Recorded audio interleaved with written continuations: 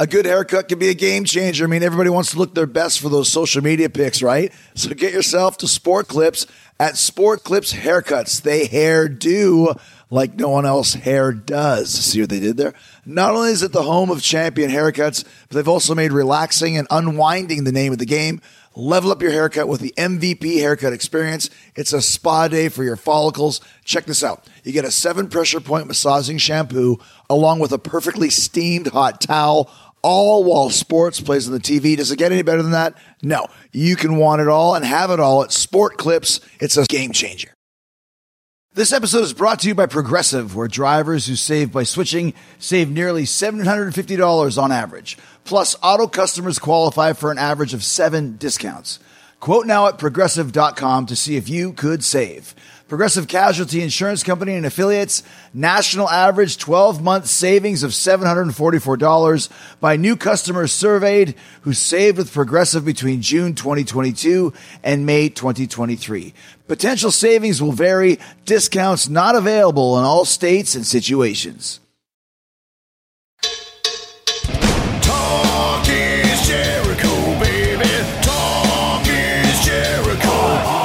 Talk is Jericho, mama. Talk is me. All right, welcome to Talk is Jericho. It's the Pod of Thunder and Rock and Roll, and we are all about the rock and roll today on the final episode of Talk is Jericho for 2022. Talking about the hottest tour in rock and roll right now. It just got underway at the beginning of the month in Mexico, and if you haven't guessed yet, I'm talking about Pantera. My longtime friend and Talk is Jericho alumni multiple times. He was just on a few weeks ago with The Godfather versus Goodfellas classic movie clash. Charlie Benanti returns to give a behind-the-scenes look at how this incredible event came together.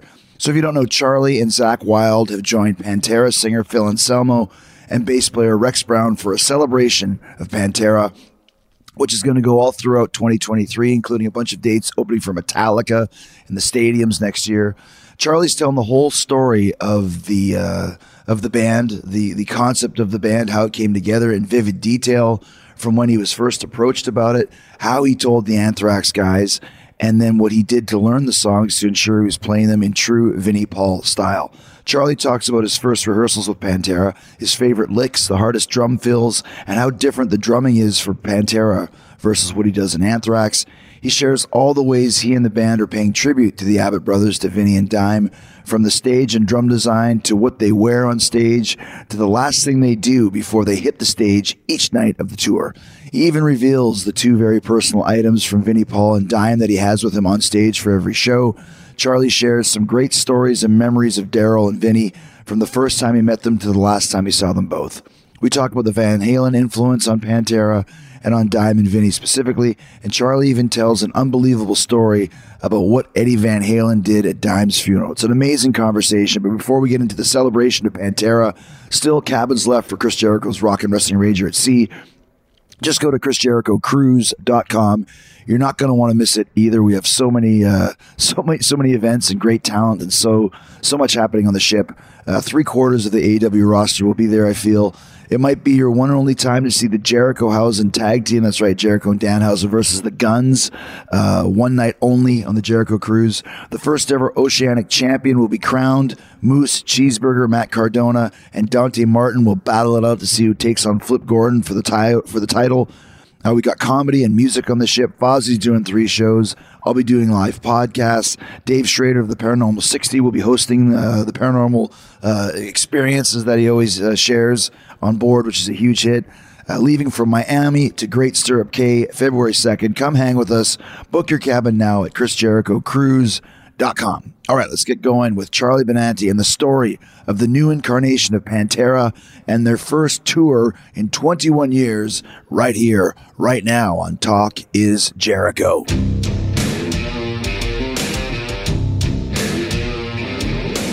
Well, last time I saw Charlie Benanti was on the streets of San Diego at at Comic-Con for about 10 minutes or so, because you were off to do some Anthrax, I think, writing and recording. No, we were starting a tour. Oh, that's right. That's right. You were starting a tour. But it was just like 2 ships of the night we crossed paths.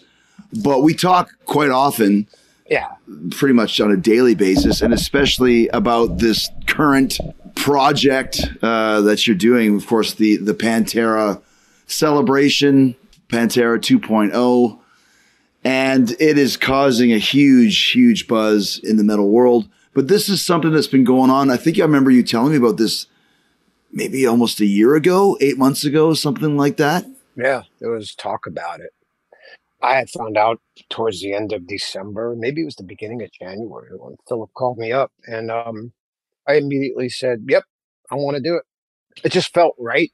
Mm-hmm.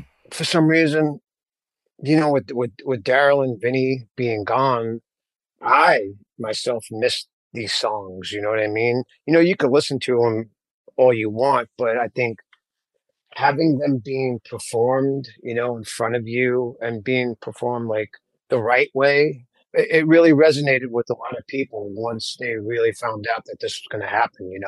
One of the things that you get diehard fans at first. There's still people that complain that Ace Frehley's not in Kiss, right? Yeah. And there's people that complain that Steve Perry's not in Journey, for example. This is a completely different vibe, because this is like when Bon Scott passes away. Either you get another singer and the songs continue, or they disappear forever, right?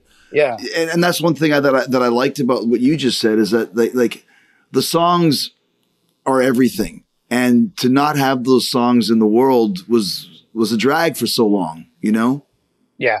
When you get together again to play, now the songs are alive, and the songs belong more to the fans than to the actual band and the members of the band themselves. Absolutely. I mean, that was the thing about it that really hit me the hardest, was that, we always joke about if the Beatles, if John and George had still been here, would there have been a reunion? And I think the first thing I said was it probably would have been at the first Live Aid.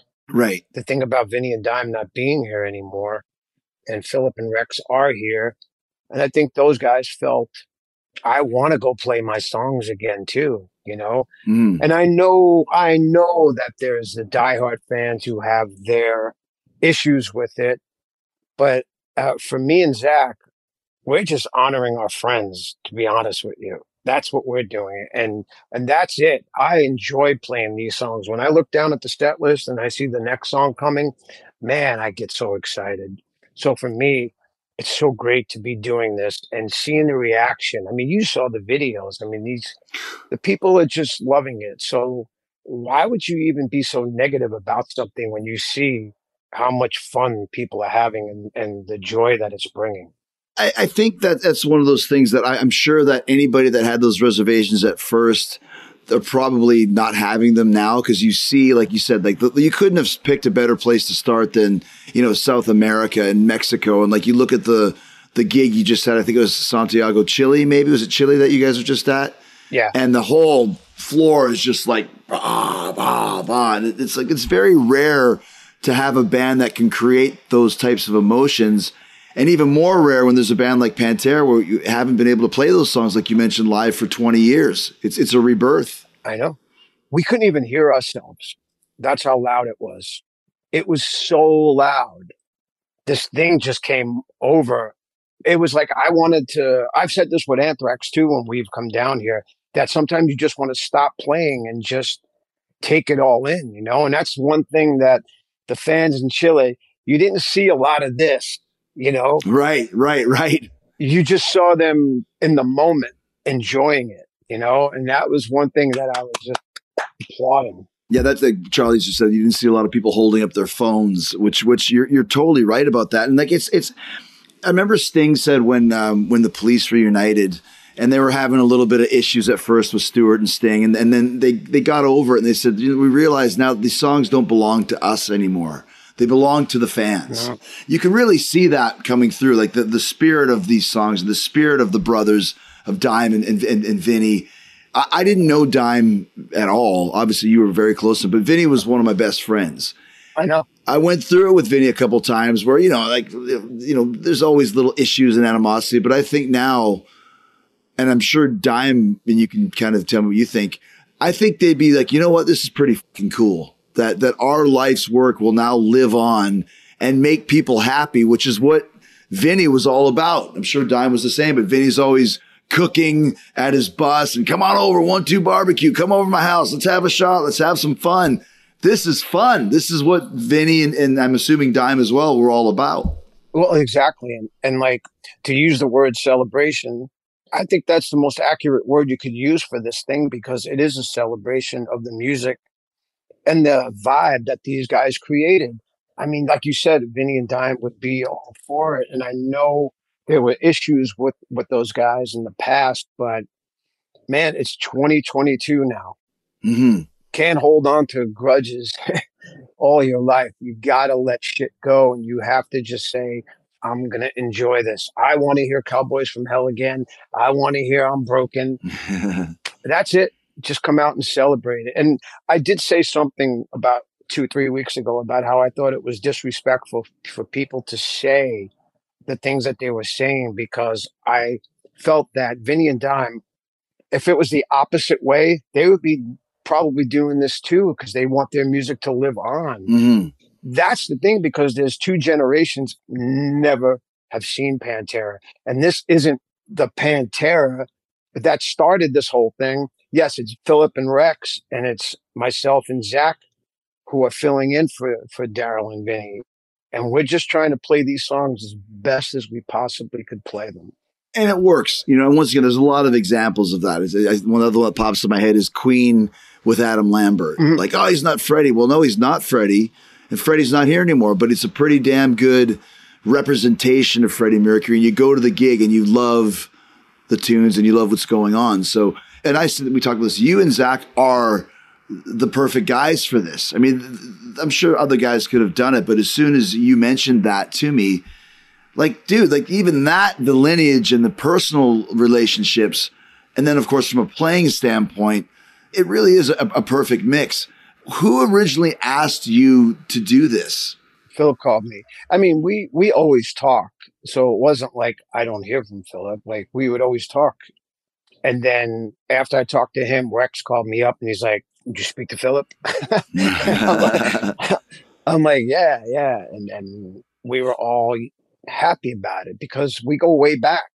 First time I met these guys was like 1985.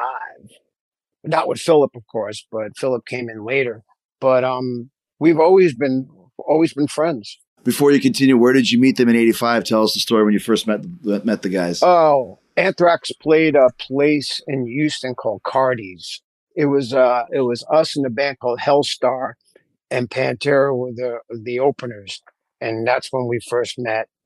I mean, they were a different band back then, but I'll never forget that night because when we went on, there was like this huge pole in the club, and Daryl had climbed all the way up and was hanging off of it, and he was just headbanging all night, and it just made a mark, you know what I mean? And then we kind of always kept in contact, so that's how far we go back.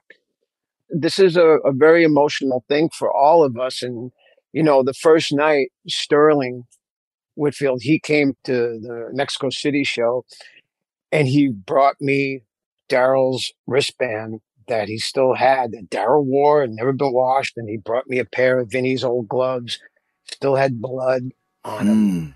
Every night since that, I put Vinny's glove in my pocket and I wear Dime's wristband, and I play every show with those, and it's just something that, I don't know, I feel closer to them when I do it, you know? It's a connection for sure. 100%. And I was so, like, when he brought it, he's like, "I want you to have these." It was weird, man. It was like, you know, I'm not going to say I didn't get choked up about it, but because I did. I'm so grateful that he was there, and the whole thing was just awesome. All right, there are some seriously talented luchadors in AEW, and not all of them speak English, which can make putting together matches a little challenging sometimes. That's why I signed up for Rosetta Stone. I'm learning Spanish, amigos and amigas. See, already learning. Haha, Rosetta Stone is the most trusted language learning program. You don't even have to learn Spanish, though, because Rosetta Stone has 25 languages, including French, German, Korean, Arabic, and Polish, and Japanese. That's what I'm going to do next. I spent a lot of time in Japan, and I still work with a lot of Japanese wrestlers at AEW like Takeshita. So having a better handle on the language will definitely show in the ring. Communication is key, and learning Spanish on Rosetta Stone has been so fun and easy. They've got this true accent feature that gives you feedback on how well you're pronouncing words, sort of like having a personal trainer for your accent. I'm using the app, but you can also do the lessons on desktop or laptop. I also like that I can download the lessons and do them offline, which is perfect for a plane. I can sit there on a flight and work on my Espanol. So don't put off learning that language. There's no better time than right now to get started.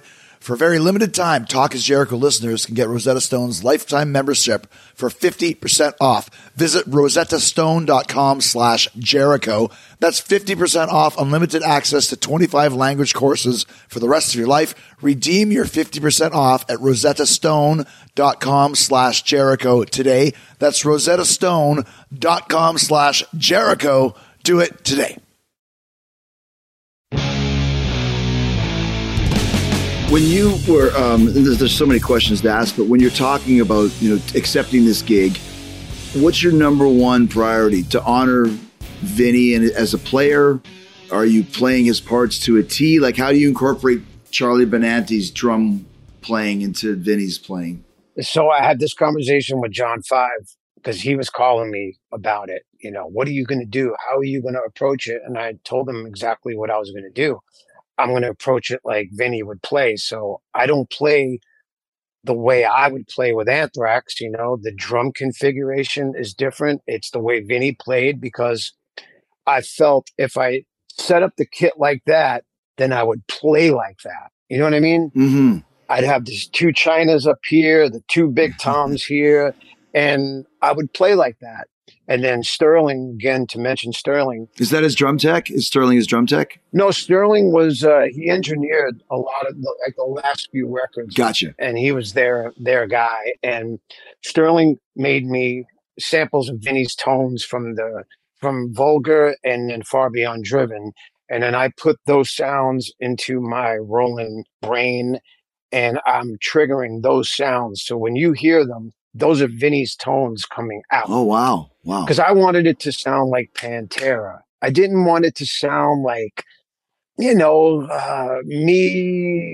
playing Vinny's parts. I wanted it to sound like me playing the tones that Vinny played, So it had to sound like Pantera. It had to make the hair on your arm stand up. That's the only way I can describe. And the first rehearsal, when I started playing, I could tell the other guys were like, that sounds like Vinny, I knew right from there that it was going to be great. And that's how I approached it. And I really did a lot of homework too, studying little things that he would do, these little nuances that maybe the general public maybe wouldn't pick up on it, but those diehard Pantera fans and drummers would kind of go, oh, that's it. So I just wanted to do that because there's been many times when I'll go see a band who there's a replacement in the band and the guy doesn't do his homework and it kind of lets me down a bit, Mm-hmm. Like if you're going to accept it, do it. Give me an example of something, a little nuance that you had to really study. Oh, there's a fill in the song Walk when it's like button, button, button, button, button, button, and he does it leads with his left hand, where I would have led with my right hand. But when I lead it with my left, it all makes sense to me. So now when I play it live, it's always a fill that I enjoy doing because it's different. It's a little bit of a challenge. So there's that stuff. There's Vinny's triplets that he would always put in. He had a style of playing that was very Vinnie Paul, just a lot of just these triplets that he would put in. And it was like, it's so important to each song, especially the parts in Mouth for War. You got to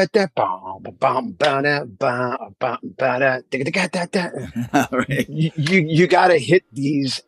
Oh man, I don't know. Me and Rex, we kind of locked in right from the beginning. And even on stage, when we're playing together, we're looking at each other, just like we have this connection. So I was so happy about that. Well, it's so important too. Like for example, when Chris Slade got brought into AC/DC, and it was actually Stevie Young too, because Malcolm, I think, had passed away at that point. Angus had them rehearsing for like 3 months straight of just the three of them, just working on that tightness and that connection. When you, because Pantera is such a groove heavy band, was there rehearsals with just you and Rex at first, or like how did you? Did you guys just sit there for a few hours, just play bass and drums, or how did that work? The first rehearsals were just me, Rex, and Philip, and then we had Philip's friend fill in on guitar. But for the most part, it was just so that actually Rex and I can kind of lock in. Mm-hmm. I had to, every time I think I'm playing it slow, I'm not. Mm-hmm. I have to play it even slower than I think. Now, when I start the song, man, it's just like down, down, down, down, down, down. You just got to pull it back a little bit. Like Vinny, I felt played a little bit behind. So that's what I try to do with them, especially the song Cowboys from Hell. That's my favorite groove. Just when it kicks in, it's just got to be right. And I know where it sits now.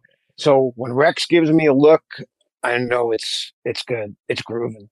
And I think a lot of people that aren't in bands don't understand how important that is your rhythm section locking in together. And that's everything. That's everything, man. You don't realize it, but it's the thing that makes you move out there. It's that rhythm section, you know? Yeah. But, you know, you mentioned Chris Slade, but there was another drummer before him that replaced Phil Rudd, you know? Simon Wright? Simon Wright. Yeah. And I always thought Simon Wright did a really great job with AC/DC. And I love those records that he's on, too. It'd be like Flick of the Switch and Fly on the yeah. Wall. I love Fly on the Wall. I think that's a great underrated DC. The production's not great, but the songs are awesome. Yeah. Same with Flick of the Switch. I thought Shake Your Foundations, I think, is on that record. Yeah. Guns for Hire. Guns for Hire. Just some good shit, you know? And now, what's the difference in, like, obviously with Anthrax, you've been playing with Frankie Bello as your bass player for, 30 or 40 years now almost. What's the difference in playing with Rex than when you're playing with Frankie? Is that kind of more of the groove element than a thrash element, or what is it? The difference is with Anthrax, I play more with Scott. Oh, okay. Interesting. Scott and I kind of lock in more than I locked in with Frankie because of, man, me and Scott are just, he's fast picking and I'm right with him, doing, 30-second notes. And it was more the thrash element. So if Scott was playing, I was playing, like that. Right. But with Pantera, it's a little bit different. And it's weird because there's only one guitar player in Pantera, but God, he sounds like two at times, Yeah. So I'm more locked into what me and Rex are doing. And even Philip. Philip triggers a lot of things for me too. Like with Anthrax, I don't have any vocals in my ears, but with Pantera, I have Philip in my ear. Interesting. Yeah, it's very interesting because that's the one thing I said, wow, I think I may have to put Philip in my ears because I do follow his kind of lead sometimes too. So for me, it was a total learning experience during rehearsal. I can't just rely on just having guitar and bass. I need some of Philip too. And now he's in there. Like even with Hostile, he counts that off. There's sometimes Philip triggers parts like in Strength Beyond Strength. He's like, can't stop it. And I follow the way he sings sometimes helps me to kind of groove the song too. He sings very rhythmically. Even when, like you mentioned Cowboys from Hell, when it's like out of the darkness, the like that's he's singing the part the way that I just played that drum part. It probably wasn't right, but it's like there's a connection, isn't there? Exactly. And like I follow like 5 Minutes Alone.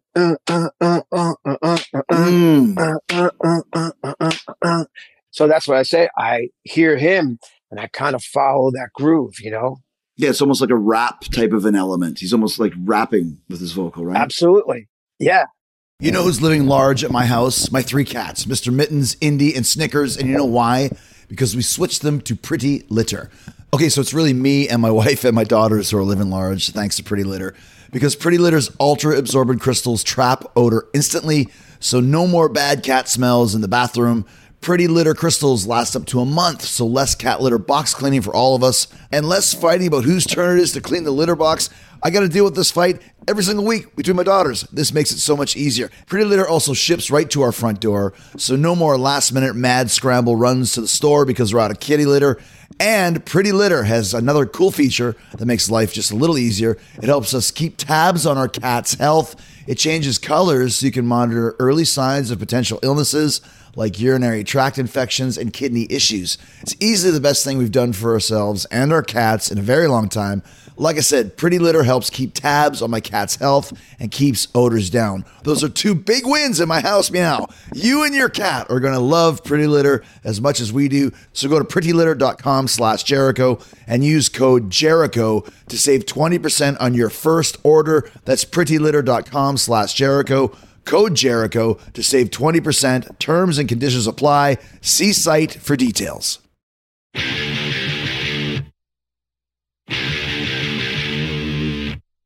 Let's talk about playing with Zakk Wylde. You mentioned, it's one guitar, but he sounds like two.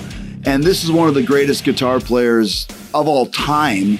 And the thing I loved about Zakk being involved is, of course, I remember the famous cover of Guitar World magazine where it's him and Dime wearing war paint and whatever they seemed like they were two peas in a pod, So once again, from a personal standpoint, he's the guy.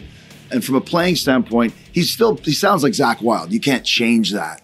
But he's really making these parts into his own. It sounds great. And obviously he's got the right vibe for it. But how is it playing with him and going from a 2-guitar band to a 1-guitar band with such a dominant guitar hero, so to speak? I love playing with Zakk, both on stage and off stage. He is someone who I could just sit down and just boom, we just start talking, or I should say, Zakk starts talking. You just listen. Yeah. But that's good though, because you're a quiet man, so it's a good mix. I enjoy listening to Zakk, and Zakk always hits me. He'll always hit me with something like, "All right, Charlie, you got to bring 2 records with you to the island. Do you bring Zeppelin 4 or do you bring Fair Warning?" And I'm just like, Jesus, what if I get this wrong? You know what I mean? So I say Fair Warning, and he's like, "Oh man, more variety on Zeppelin 4." This is every day with Zakk. I used to love those conversations. Okay, it's you, me, Nikki Sixx, Isaac the bartender from Love Boat, and Charo, and we're stuck on a desert island. All right. What do you get Charo to do? What does Isaac the bartender do? I love it. It's like he just comes up with these things, and it's like, but playing with him, when I see Zakk out there, man, I kind of feed off of him too, because he's so into it and I enjoy it. And then he'll come around, he'll come up to the riser and we'll, just give the look and we'll play. And then if we both like hit something at the same time, we just feel it. After the song, he comes over and he'll pump me like, I got that. We make that connection. I think Zakk's playing great. It's Zakk doing Dime, but he also throws in a lot of the elements of the leads too. He'll hit certain parts that are like, oh, there you go. So for me, it's great. And I think it's a really great band. And we're only getting better. Well, that's the thing. And you guys are just starting. Like you mentioned, it's been 6 gigs or whatever. And this because we went through it when we did, the Metal Allegiance shows. Sometimes you put together super groups and there's not that there's not chemistry, but to get that real chemistry locked in, was that something that worried you at first? Like, this is an all-star group. Did you think, what if it doesn't connect from a chemical level? Maybe a little bit. But it started, we had like 2 weeks of rehearsing down in New Orleans. And by the end of it, I felt very confident in everybody. Mm-hmm. I have my whole list of songs that I want to add. And I still have my list of songs that I want to add. Because I think it's important to the diehard fans that when they come to see it, yes, you're going to hear the hits. But can we throw 2 of those deep cuts, like Use My Third Arm, Yesterday Don't Mean Shit, and Suicide Note Part 2, just like all these deep cuts so that the diehard fans go, yes, I want to hear those songs too. Even though 60, 70% like the songs, those 30% of the people are so happy that they walk out of there going, they played Use My Third Arm. That was so awesome, So, because that to me, that I'm a diehard fan, so I want to hear those deep cuts too. Well, it's like any, it's like we go to an Anthrax gig and you guys pull out like a Metal Thrash and Mad or something like that, or whatever it may be. It's like, oh, that's they played Metal Thrash and Mad. You want that, Yeah, exactly. So if you go see, we talk about all these things that we love. Going to see Paul McCartney. Yeah. and he'll do something like Your Mother Should Know, and we'll be like, oh my God. Yeah, exactly. Even though it's one of those grandfather songs, you know. But that makes it special. And the thing about Pantera too, they're one of those bands that are so massive, but there's only 5 albums. You know, that's it. So you pretty much have 10 hits, but it's not like they have it's not like the Beatles that have 40 or 50 hits. I mean, you pretty much have to pull a couple of those out to make a full set. Yeah, absolutely. I mean, we play the songs, of course, that the masses, they want to hear these songs, you know, This Love, you know, Broken, Walk, of course. Walk is probably the biggest song of the night. Yeah. Down here, at least, you know. It's been so crazy. So you mentioned something about what a great way to start it down here. Yes, because they're so passionate about their metal down here. Perfect place. And I can't talk enough about the fans here. They're just the greatest. When they come and they don't hold anything back. They just kind of say, this is it. You're going to play it for 90 minutes, or I'm going to give you 90 minutes of pure energy. It's almost like, you know, and we know this from being on tour, but never mind starting a whole new band. The first couple of gigs are always a little bit like, you know, you got to get work the kinks out of the system. But when you're playing in front of, you know, the fans in Mexico, they're not going to hear any kinks. They're just hearing fucking Pantera. So even as a player, I'm sure, like after your first gig, I think you said, oh, there's a couple things I didn't do perfect or whatever. Yeah. No one's noticing. It's the perfect place for it. I know. And that was it. And once those 3 or 4 songs were done, man, then I was just on autopilot. Then I just enjoyed myself, you know, which is something, you know, like I know other band members, musicians can understand this. And I called it kind of metal meditation, where I'm up there and sometimes I forget where I am because I'm just lost in it. And I think you know what I mean? There's been there's shows like that where you just like, oh shit, I'm back. Yeah. Because you just went somewhere else, and it's like meditating. There's been many times during these shows when it's happened to me. I'm just closing my eyes and I'm just somewhere else. Well, that means that you really know the tunes and you're feeling the groove. And it's not, I'm not saying it's in a bad way. When you don't quite know a song live, like for me, I got to really concentrate on the lyric, what's coming up next, how does this go? When you play a song that you really know, that's when you start kind of drifting off to like, I got to do some laundry later on or something like that. Like where am I going to eat? Yeah, exactly. What am I eating later? And that's not a bad thing. You're still into it, but now like you're enjoying the moment. Like, oh, you know, it does kind of get to a different level. Like you mentioned, the meditation part. Exactly. And I can only equate it to like a baseball player or a basketball player when they're in their zone and they're just give me the ball and just let me go. And that's the way it's been a lot of times playing these songs. And knowing where my kit is, knowing everything, and now I'm kind of comfortable with it, and I could just close my eyes and go where I need to go. Let's talk about that first night. It was Mexico. It was Mexico, but was it like Toluca or something like that? Toluca, yeah. Toluca, yeah. So talk about kind of like give me the how you were feeling, you know, that day. 10 minutes before the show, because you had a big intro, you got the big curtain. Like, give us a little bit of that. Because listen, you've been in Anthrax for 40 years. You've been one of the most critically acclaimed drummers for just as long. But this is a whole new thing. Was it almost like going back to your first gig at L'Amour in 1982 or something? That's exactly how I felt. I was so nervous. And before the show, well, during rehearsals, me and Grady were talking about, you know, we're going to have to do a shot or two before the show because I need to take the edge off. And it's exactly what we did. But it was more for Daryl and Vinny. Like we had to do a shot, a Blacktooth, you know, because it was just so symbolic of the whole thing. Usually we would do one before the show. And then right before the Planet Caravan, I walk off and Grady's right there waiting for another shot. And we would do another shot. And it completely calmed me down. I have to say that. And that was a big help. And I'm not promoting alcohol or anything here, but I'm just saying that it did help me. And then after the show was a big celebration. Like, you know, when you get the first one done, it's just like, thank you, you know? So what a relief it was. And let's talk a little bit about people that might not know who Grady is. So Grady was Dime's tech for years and years and years. I think he was actually there when Dime was killed. How big of a deal was it to have Grady involved in this? Because at first it was announced and, you know, the estate has given their blessing. Yeah. But was Grady involved? Did it take a while for him to get? Can you tell me a little bit of that? I mean, when we first started talking about this, the two people that I mentioned, and of course they mentioned to be brought back, was Grady and Sonny.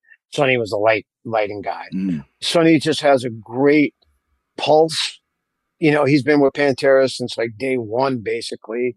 And if there's anybody who's going to feel how the lights should be and how they should go, it should be Sonny. So Sonny was always mentioned. And then Grady was always mentioned to come back and kind of be on the production side of thing. And Grady is there, and Grady's doing Dime's whammy bar for Zach, and it's just helping with the sound of Dime. And I'm so glad he's back because I've known Grady since back then too.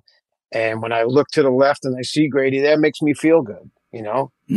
He's been Dime's guy since day one. He was his left-hand man, and Bobby Tongs was his right hand man. Bobby Tongs is not here, unfortunately. I wish he was here too.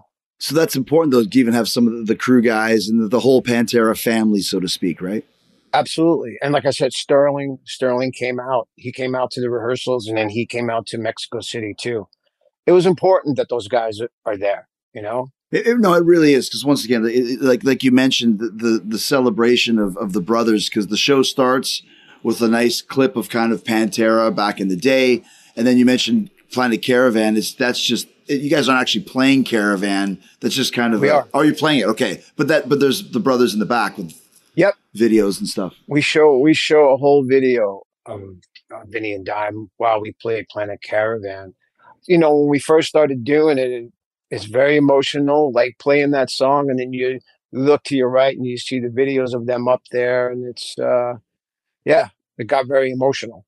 At Bet365, we don't do ordinary. We believe that every sport should be epic. Every goal, every game, every point, every play. From the moments that are legendary to the ones that fly under the radar. Whether it's a game-winning goal in the final seconds of overtime or a shot on the goal in the first period. Whatever the sport, whatever the moment. It's never ordinary at Bet365. 21 plus only. Must be present in Virginia. If you or someone you know has a gambling problem and wants help, call 1-800-GAMBLER. Terms and conditions apply. What was your relationship with Vinny? I mean, I know you guys were friends, but did you ever talk about drumming? Did you ever do any clinics or NAMM? Absolutely. Tell us about that. We would talk about drumming all the time, influences. When we were on tour together, of course, we would talk about who our favorite drummers were and things. And Vinny would always say to me, "Oh, dude, that lick in AIR? I kind of ripped that off." He would say things like that to me, and vice versa. There's been some things. One of my favorite Vinny licks is off of the Southern Trendkill record. There's a song called War Nerve. He plays his ass off on that song. That's one of my favorite Vinny performances. And we're trying to put that song in the set list too. That's one of my favorite. It's one of those songs that when you hear it, there's like so many parts in it. It's a bit of a challenge, that song. But like I said, that's one of my favorite Vinny performances. And then Hell Yeah, we're out on a bunch of dates we did in Asia a couple of years ago, and the Van Halen record had just come out. The new one, Different Kind of Truth. All we did was talk about that. That's all we did. And then when we'd be getting on a plane, me and him would be going, because we loved that album. It was so good. Stay Frosty. And it was Stay Frosty. And the thing that we would say was like, man, I wish Daryl was here to hear this record. He would love it. Because it was such a Van Halen record, It's a great record. People that don't rate that record are wrong, because it is a great record. You're right. And a lot of people slept on that record. They should really give it another chance. Don't listen to the first song. Don't let that dictate the record. Yeah. Because after that first song, that record is awesome. You got to tell Zach that, because Zach didn't want to rate it either. I was like, dude, you got to listen to it. There's some solos on there that are amazing. Yeah, he doesn't like it. I know. He doesn't. Have you talked to him about it? Oh, yeah. Jeez. Yeah. Tell him he's wrong. If you want to be a monk, you got to eat a lot of rice. You got to eat a lot of rice. I guarantee you, by this time next year, I will have Zach listening to that record. Yeah, just playing the solo from Honey Baby Lover Doll or whatever it was. Yeah. Such a great tune, man. That's cool. Great. But that's the thing, and we've talked about this when Vinny passed away. We did a big celebration of his life. But those guys just loved music and listening to music, and ZZ Top or Skynyrd or Slayer or whatever, anything in between, they were into it. And I think that kind of comes out in the Pantera songs themselves. I totally agree. There's a lot of Van Halen I always felt in Pantera. Even a song like New Level, there is a piece of like loss of control in there, you know? Good call. Dime's lead sometimes have a very Eddie, that's kind of Van Halen, but it's very Daryl too. So all of us, if you grew up in that time, you cannot avoid but having some of that Van Halen come out in you, you know? Right. There's a great nod to Van Halen in the same song, New Level, where Vinny just hits the bell of the ride, just like Alex did on Out of Love. Yeah. It's like ding, ding. I always thought he did that as a nod to Alex. I'm sure he did. And once again, the comparisons between, okay, here's a brother that plays guitar and a brother that plays drums in Van Halen. Same thing with Pantera, At Daryl's funeral, I'll tell the story really quick. No, take your time. We were sitting in the family room. It was just me and Vinny, and Rex actually came in. And Rex was sitting next to me. And Eddie Van Halen came in, and he was carrying a guitar case. And I had never met Eddie Van Halen before. And it was a very strange, I'm feeling these emotions. And then Eddie Van Halen walked in. Right. I was just like, oh my God, this is Eddie Van Halen right here. And he brings the guitar cases, and I can see there's a piece of tape that's so old and worn, but it says VH2. And Eddie hugs Vinny and shakes my hand and shakes Rex's hand, and he kind of squats down and opens up a guitar case. And he's telling Vinny, I know this was your brother's favorite of my guitars, the black and yellow stripe. And he's like, this is the one from the back of Van Halen too. And I was like, wow, oh my God, this is so crazy. And he's like, I want to put it in with him. I want it to be buried with him. Oh, wow. And I couldn't believe this. I was like, wow, what a beautiful gesture. And we walked into the other room, and Eddie placed it in there with Daryl. And I just know Daryl was so happy about that, Yeah. And even now that I think about it, I get kind of choked up because it's the way it happened. And it was just a beautiful moment that he did that. It's like the Egyptians used to put a coin in your hand so you had something to pay the ferryman. Now Dime has a guitar to play in heaven. Yeah. With that.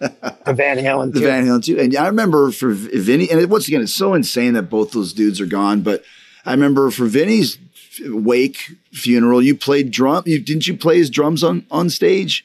I got up and did like a little eulogy thing, and they had his kid up there, and I just couldn't help myself but to play one of Vinny's beats on it. You know what I mean? Yeah. That's what it's there for, Yeah. But those guys, man, they were what a great brotherhood that they had, the two of them, Yeah. You don't get that a lot anymore. And those guys loved each other so much. Vinny would tell me after Dime passed, he's like, I don't know what to do. He was the first person I talked to every day. I don't think Vinny ever really recovered from Daryl's death. I agree times 1,000, and basically had him tell me that a couple times. It's funny because we just had 2 AEW shows, one on Saturday in Arlington, which is where the brothers were from, and then Wednesday in Garland, which is also kind of South Dallas. And both times I was there, I was like, man, every time I go to Dallas, I always think about Vinny. And like, if he was here, he'd be at the show, asking for 15 tickets. Exactly. And you want to hear something weird too? Next year, the Metallica date is in Arlington, and it's the weekend of Daryl's birthday. Wow. Exactly. That's huge, right? Let's talk a little about, since we're talking about the brothers, I love your kick drum heads. Oh, yeah. Yeah. If people haven't seen it, it's an amazing airbrushed painting of Daryl on one holding a shot and Vinny on the other holding a shot. What a great idea. First of all, was that your idea? And second of all, did you paint those? No, I didn't paint them. Stephen Thompson, who does a lot of the Anthrax designing and stuff like that with me, he did them. He did such a great job. He just captured them so great. And they both are raising a shot, which was so Pantera. Yeah.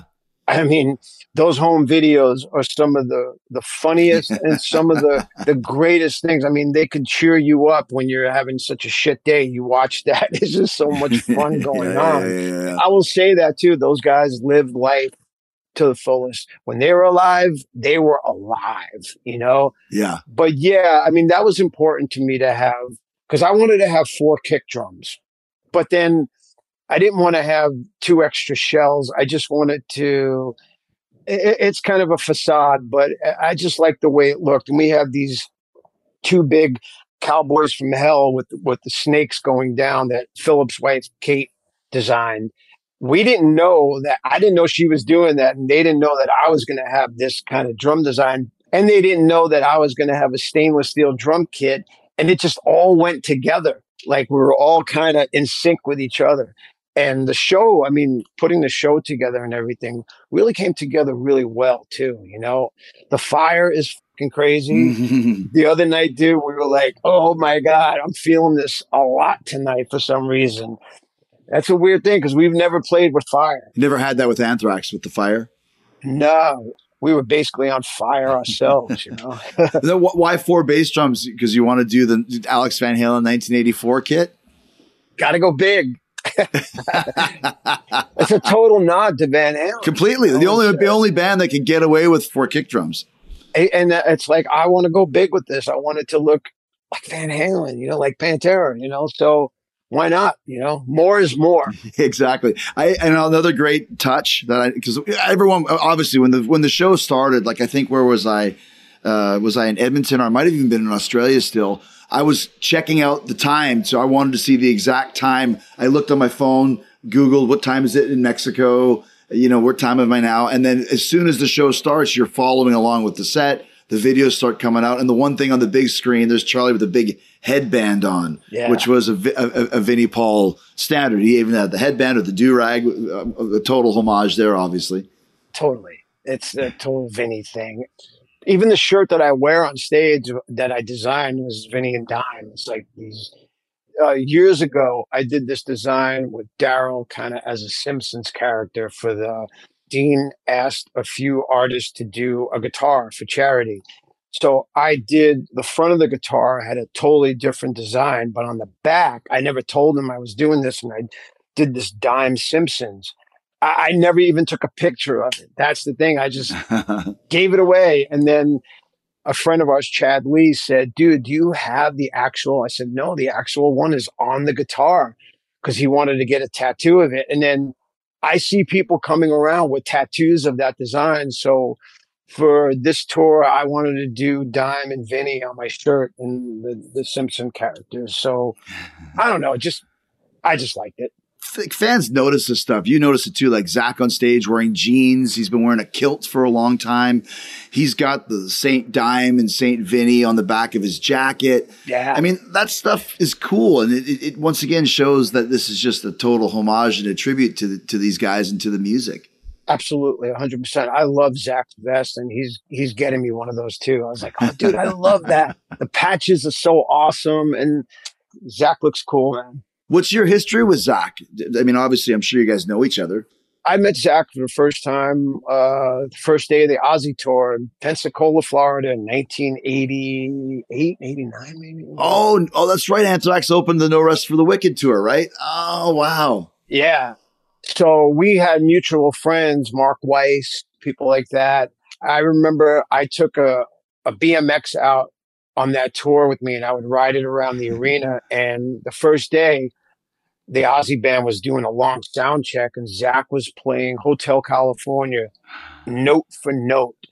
And I remember stopping and just sitting on my bike and just listening to him play. I was like, dude, this dude's fucking awesome. And I always thought Zach was just a guitar player who, man, he just had his own style. Just looks so good up there when he's playing, you know, with his hair going back and forth. It's just, he's in his own. I don't think we were close throughout the years, but then I would see him and we'd talk and, you know, share this, share that. But then the tour we did with Black Label, right? We completely bonded. Like every day we would talk. The funny thing is, the third day of the tour, I go over to Zach and I said, hey, Zach, maybe one day we'll, we can jump in a room and start playing some Pantera songs. And he's like, nope, not going to happen. I'm like, uh-oh. And he's like, I still have to practice. And then that whole tour, he would call it, he was going to Pantera University. After the show, he would go in the back of the bus and just learn the songs, and that's all he did. I respect that because I know at first it's like, Zach's still learning the songs, but he had a great point. Like, why would he know those songs off the top of his head? Because that's some intricate, like you mentioned, Pantera University. He mentioned he had to go on YouTube and watch some of the stuff to figure out how it goes. I mean, this is not some gig. And I go back to when we've done some of the shows, the Metal Allegiance thing, where you can't just go on stage and go, oh, I know this one. Like, no, you don't. You don't know this one. No. And so that's, I appreciate the fact that he said, I'm not ready yet, so I'm not going to half-ass it with you, Yeah, absolutely. And I totally respected that. He needed the time to kind of get them to where he felt confident enough to play them. And that was it. And that's how he did it. And he's awesome. He's killing it. Well, and he, once again has had this experience before of coming into a band and having to play these classic leads by a little known guitar player called Randy Rhoads. Right. I think people kind of forgot that, like right out of the gate at 19, he's got to learn some of these most famous solos of all time and really nail it, He told me something the other day that I was completely shocked. He's like, I've never played Over the Mountain with Ozzy. Really? I'm like, what? Wow. He's like, yeah, never played it. Never played it with Ozzy. Well, yeah, I guess Ozzy probably hasn't ever done that tune live, obviously, right? Without Randy. But I don't even know if he played it with Jake. I don't think so. I know he opened that Diary of a Madman tour with it, but I can't recall him ever playing it with anybody else. Yeah. Flying High Again, Jack's never done it. Really? He said, Flying High Again. Nope, never done it. At Bet365, we don't do ordinary. We believe that every sport should be epic. Every goal, every game, every point, every play. From the moments that are legendary to the ones that fly under the radar. Whether it's a game-winning goal in the final seconds of overtime or a shot on the goal in the first period. Whatever the sport, whatever the moment. It's never ordinary at Bet365. 21 plus only. Must be present in Virginia. If you or someone you know has a gambling problem and wants help, call 1-800-GAMBLER. Terms and conditions apply.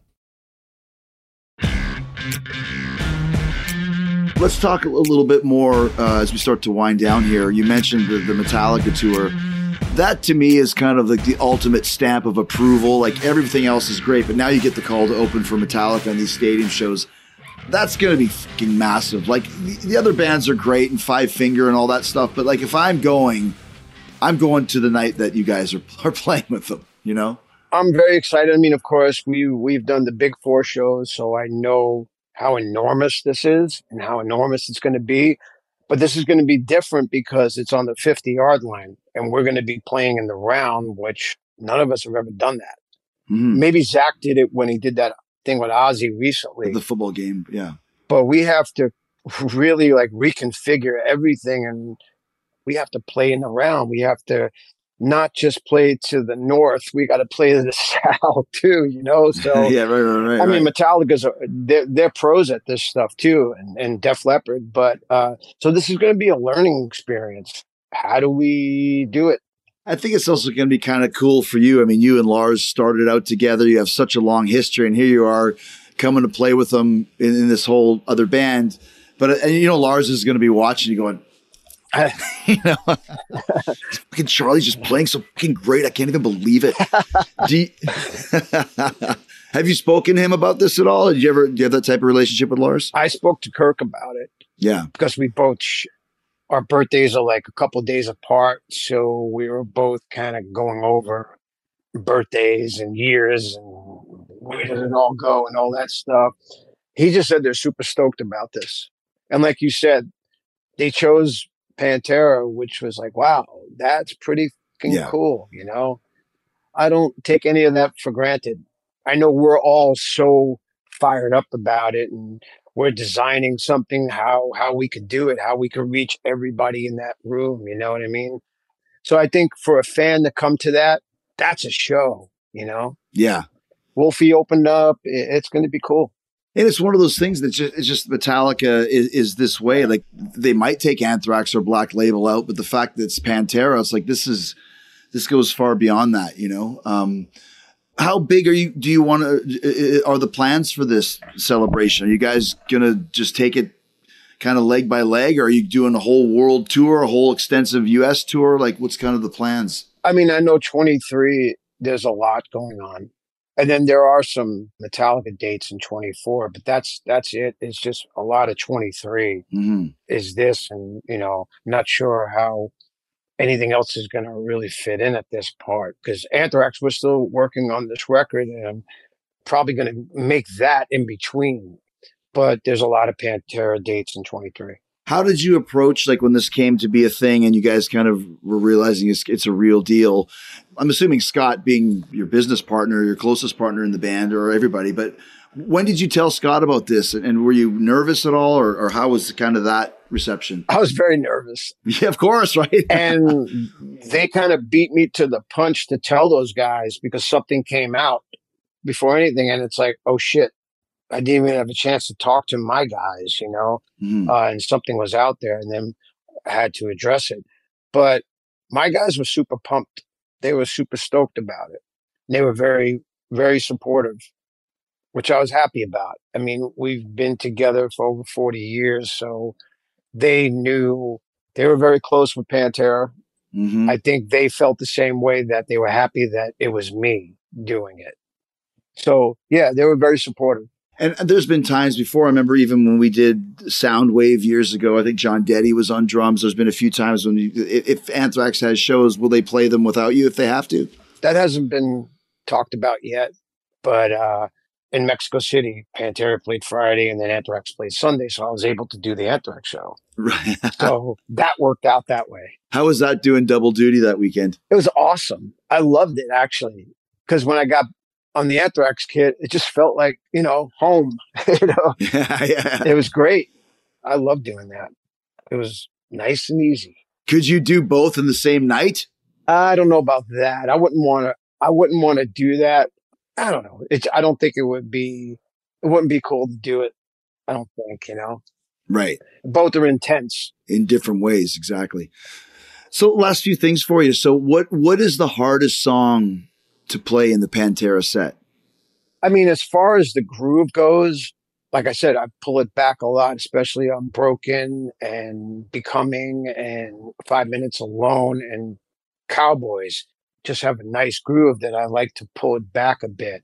And as it goes on, I'm pulling it back even more, just feeling that groove. There's parts of Vinny's playing, like I told you, that fill and walk that I wanted to get exactly right. There's the Becoming kick drum pattern that I wanted to get Gosh. exactly right. Sometimes my adrenaline gets the best of me and I kind of play it a bit too fast and then I kind of pull it back. Like I talk to myself like, pull it back, Charlie, where you going? There's still Watch the beat. watch the beat. Exactly. So those are the type of things. And I just like to approach it in a very Vinnie Paul way, the way he would approach the fill, pull it back. And there it is. The kick drum part of Becoming always didn't make sense to me. Like, I'm not a drummer, but I'm a musician, and it just always seemed like there was an extra little throwing a can with a rock in it down a flight of stairs. Dunk, dunk, dunk, dunk, dunk, dunk. Yeah. That seems to be harder to play properly. I always loved the end part of that. It was like tap dancing to me. Mm-hmm. And then when I was learning how to play that part, I thought it was more than what it was. So I was approaching it in a very, and then a drummer friend of mine, Thomas Lang, I was asking him, like, how would you approach it? And he's like, dude, it's not all that. It's simple. Bump, bump, bump, bump, bump, bump, bump, bump, bump, bump, bump, bump. Right, left, two rights. It's like, Oh, wow. what? But the way it sits, it's so awesome. It's just such a great part that he came up with. I can see him laughing. Hey, Charlie, that's a tough one, isn't it, motherfucker? Got you on that one. He would tell me too that he's like, after the first tour, Far Beyond Driven, he's like, dude, I couldn't play it anymore. So he's like, he was having problems with it because it was a mental thing. He said, I wasn't playing it the way I originally played it. So he would play it a different way. I can't hear things like that, or else it'll fuck me up mentally. You know? Well, that's what Lars does on One now. You just kind of transpose over the years and create these fucking crazy parts, and then realize as like you said, they're not easy to do, especially night after night after night. Yeah, exactly. And mentally, it's like a pitcher. If you're off, man, you kind of have to get it back at some point. You just get into this slump. But thank God, I'm going to knock on wood, hasn't happened. What's your favorite song to play live so far with them? Dude, I love playing all of them. Like I said early on, when I look at the set list and then I see this song's coming up, I get so pumped up. I love this song. Yeah. One of my favorite songs that they have is that song, Use My Third Arm. I just love the drumming in it. It's just a killer song. It's so aggressive. So that's one of my favorites. And the last song of the set, Cowboys from Hell, I love the shit out of that song. It's still like, I don't know, man. It's hard. New Level's great. Becoming's great. But Cowboy is still the one for me. That just probably, if you said to me, give me one line of a Pantera song that sums up the whole band, and it's that, we're taking over this town. I just love that. Like, it's just so like, let's take over the town. Because I know when that intro starts and there's that loop, gets me excited. And then Zach will play the riff, and then we all come in. It's just like, there it is. And you just look out in the crowd, and they're just having such a great time. And it's like, yeah, there it is. That's what it's all about right there. That's right. Last question for you. Do you have a favorite story about Dime and Vinny that you remember from over the years? Oh God, I have too many of them. I mean, Daryl, every day was another story. The last time I saw Daryl was in Chicago, actually, and they were doing some Hell Yeah dates. No, not Hell Yeah. They were doing Damage Plan dates. Yeah. It was at the House of Blues, and afterwards we had this great party, and we went downstairs to where the jazz band sets up. I got behind the kit, and Daryl was just behind me going absolutely apeshit, and it was just such a great. If I knew that was going to be the last time that I saw him, I was so happy about it because we had such a great time. And then the next day he called me up. He's like, dude, I haven't had a time like that in so long. And he was just so happy about it. And, Rita told me that weeks later too, because he died about a week and a half after that. Yeah. And she was just saying how happy he was that night. And that to me was the greatest. Yeah. But Vinny was always Vinny. And the one thing about Vinny, like I said, when we were in Asia doing those shows and we hung out a lot on that run, we would talk and we would bond over that Van Halen record, and taking the bullet train to Osaka. Both of us were sitting there listening to it and just rocking out. These are the things that I remember, those type of moments, and yeah, man, I miss those guys a lot. Yeah. I got a video from Vinny. The Winnipeg Jets were playing the Las Vegas Knights in the playoffs, and the Knights eliminated the Jets. It was the Final Four. And he was in his pool with a drink, and he's like, hey, motherfucker, you guys almost did it, but the good guys won. And that's the video he said. And I had that. And like you said, 2 weeks later, he's gone. But like Vinny Paul in his pool, talking hockey with a shot of whatever he was drinking, doesn't get much better than that, No, I told Rex a story too, like a couple of weeks ago. I said, dude, because Vinny lived up the hill from Rex. Okay, yeah. And he had this golf cart. And I was at Vinny's house, and he's like, hey man, let's go take a ride down to Rex's house. So I'm like, okay. So I thought we were gonna get in this car. We got into the golf cart and we're driving down this hill at full speed. And Rex had just had all of his landscaping done. He had these new flowers, and fucking Vinny just ran over all of them. And the next day, Rex was like, "What the f- man? I just had all this shit done. It cost me an arm and a leg." And he would tell me, he's like, "Dude, he would pull that shit all the time, wrecking my garden." So I don't know, just funny shit. Yeah. Well, dude, like I said, congratulations on putting together something very special. I think Vinny and Dime be very proud of it. And it's great to see you doing so well. It's great to talk to you, man. Yeah, I miss you. Yeah, I miss you too, buddy. I'll see you soon, and congratulations, and great job so far.